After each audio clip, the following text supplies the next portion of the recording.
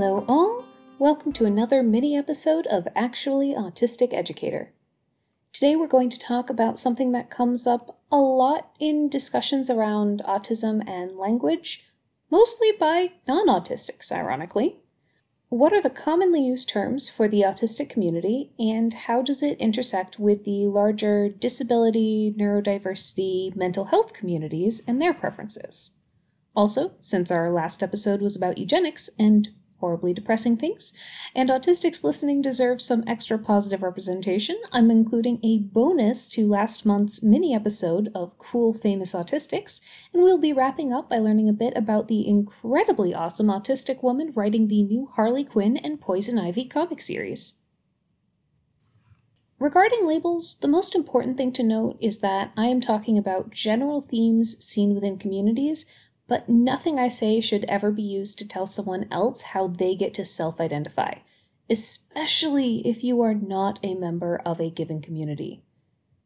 Constantly on social media, there are non-autistics who jump in to correct autistics and disabled folks about why they shouldn't define themselves a certain way. Do not do this. Language changes over time. People have a wide array of preferences and backgrounds, and so if a given person has stated they prefer to use a certain label for themselves, it is not your place to correct them. I am going to be sharing a study about how certain euphemisms impact perception, and talking about some of the more common preferences seen by the autistic community online. This was recorded in September of 2021. I have no doubt things will change in the future, so when in doubt, look to current communities and see what they are saying now. The biggest language or label question with autism is regarding a concept called person-first language versus identity-first language. The idea is that some labels may be seen as negative, and people may not want to define themselves by a specific medical or neurological condition. For many people with certain diagnoses, this feels better for them. For example, rather than a depressed person, many folks prefer person with depression, as it centers the person with depression as a modifier separate from the self. However, many people see specific diagnoses as inherent to who they are as a person and not inherently negative. For myself, there is no version of me that is not autistic. It is not something that can be separated from my self-identity. It encapsulates who I am and how I interact with the world, and is an essential part of me. And there's nothing wrong or bad about being autistic. In my experience, it makes you more likely to know cool stuff and be chill to hang out with. This is not how everyone autistic identifies, but in my experience, the vast majority of autistics prefer identity first. I am autistic, or an autistic person. I am not a person with autism. That is why this is the language that I predominantly use for this podcast. But I am a teacher first and foremost, and believe in teaching skepticism and critical thinking to everyone, so always check the citations. Two of the best-known autistic-led organizations centered on autism, the Autistic Self-Advocacy Network and the Autistic Women and Non-Binary Network, both have articles on their websites explaining the preference for identity-first language that I link in the transcript. Also, the 2021 article in the journal Autism in Adulthood, titled Avoiding Ableist Language, Suggestions for Autism Researchers, uses identity-first language of autistics, and hashtags like #ActuallyAutistic on social media likewise show a preference by many of us to center our autistic identity as an inherent part of ourselves that we do not want to be distanced from linguistically. If you are autistic and listening, you are probably rather confused why this is even something I am bringing up. I mean, it's literally in the title of my podcast that I identify as autistic, and it is the predominant language used by autistics online. But sadly, if you're not autistic and work in education or counseling, this probably sounds very different from what you have been explicitly told in trainings. Now, we are all individuals, not a monolith. So there are some folks who may identify as a person with autism, and that's okay too. Labels are deeply personal. You get to define yourself in whatever way feels right for you. However, Many well-meaning non-autistics have decided that because some communities prefer person first, that therefore it should be used for all communities, and therefore explicitly teach that the default should be person with autism, and will even step in to tell autistics we are limiting ourselves, and other, frankly, ableist trash statements that all rely on the premise that autistic is something that is bad to be. Autistic writers have reported their articles have been edited to change their language for themselves to meet industry best practices, to change them from being an autistic person to a person with autism, without recognizing that their preference should take precedence.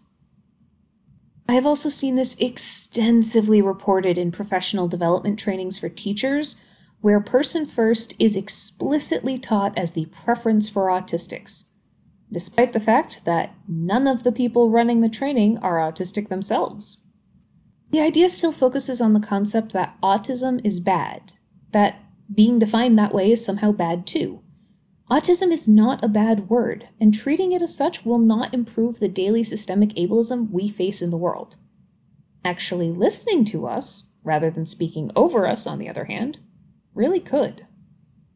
I will make a note here that because different subgroups within the larger disability community have expressed different preferences here, I do personally vary my language regarding larger disability issues between the identity first disabled people and person first people with disabilities, to recognize that depending on the disabilities in question, there are different preferences, and it's not my place to speak for people with disabilities other than my own. I call myself disabled because, again, it's not a bad word, and if people are going to be ableist, then dressing it up with other words is not going to stop them from judging me for my differences, but that's on them and not me. But that's all my choice. I don't get to make that for others. Related to this, there have also been debates regarding euphemisms such as special needs or differently abled, rather than saying disabled. This again is a personal thing, so if a given individual states a preference for themselves, then use that. But when looking at broader communities, we do need to look at general preferences rather than your own assumptions, and also to consider what the effects of language choice are.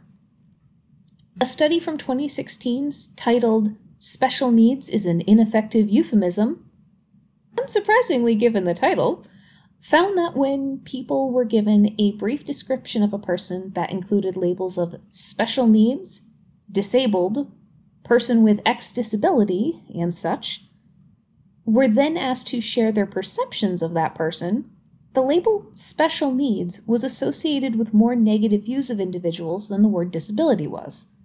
And in word association exercises, it likewise was connected more to negative perceptions. When we use euphemisms, it implies that there's something bad or shameful about the subject. Disabled is not a bad word, and in the long run, it would be better to address the severe ableism in society that makes people think it is, rather than come up with euphemisms about it. Again though, this is deeply personal, and we have all faced serious trauma from a society that clearly doesn't care about actually supporting us. If that word doesn't feel right as a label for you, you get to pick what does. Ableism is deeply ingrained into our culture, and there are many changes that happen in language as we examine different labels used and consider the impacts they have.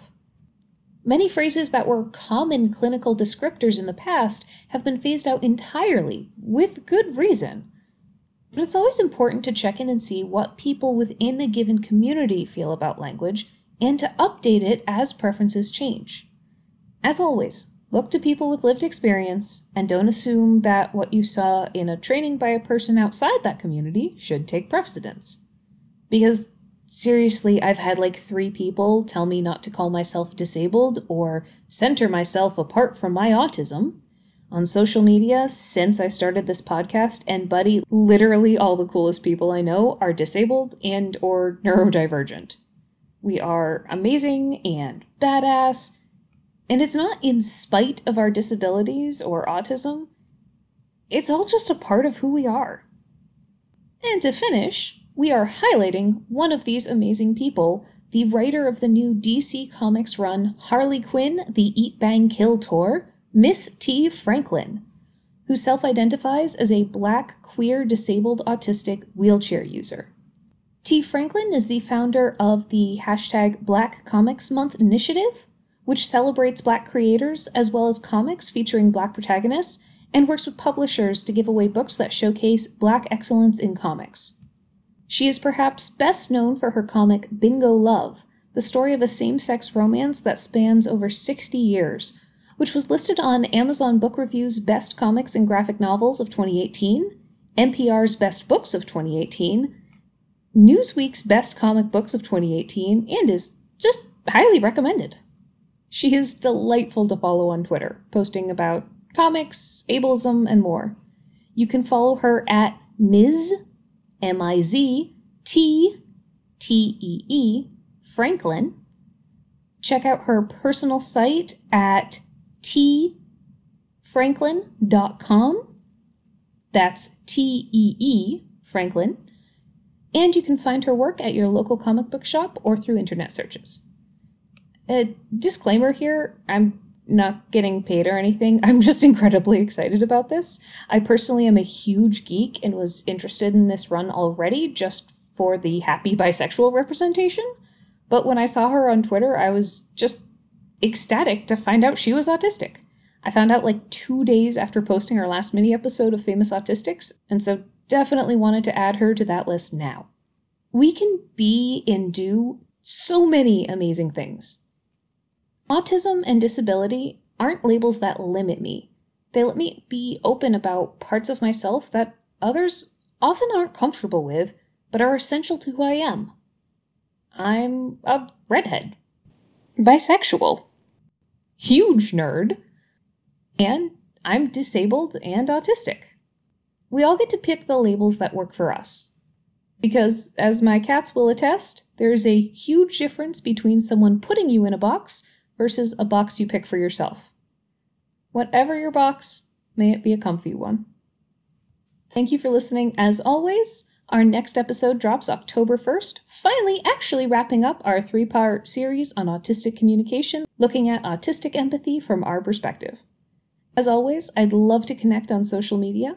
Find me on Facebook and Twitter at ActuallyAutisticEducator.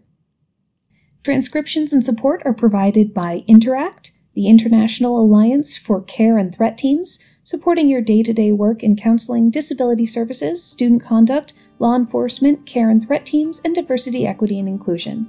Check us out at Interact, that's INTERACTT.org.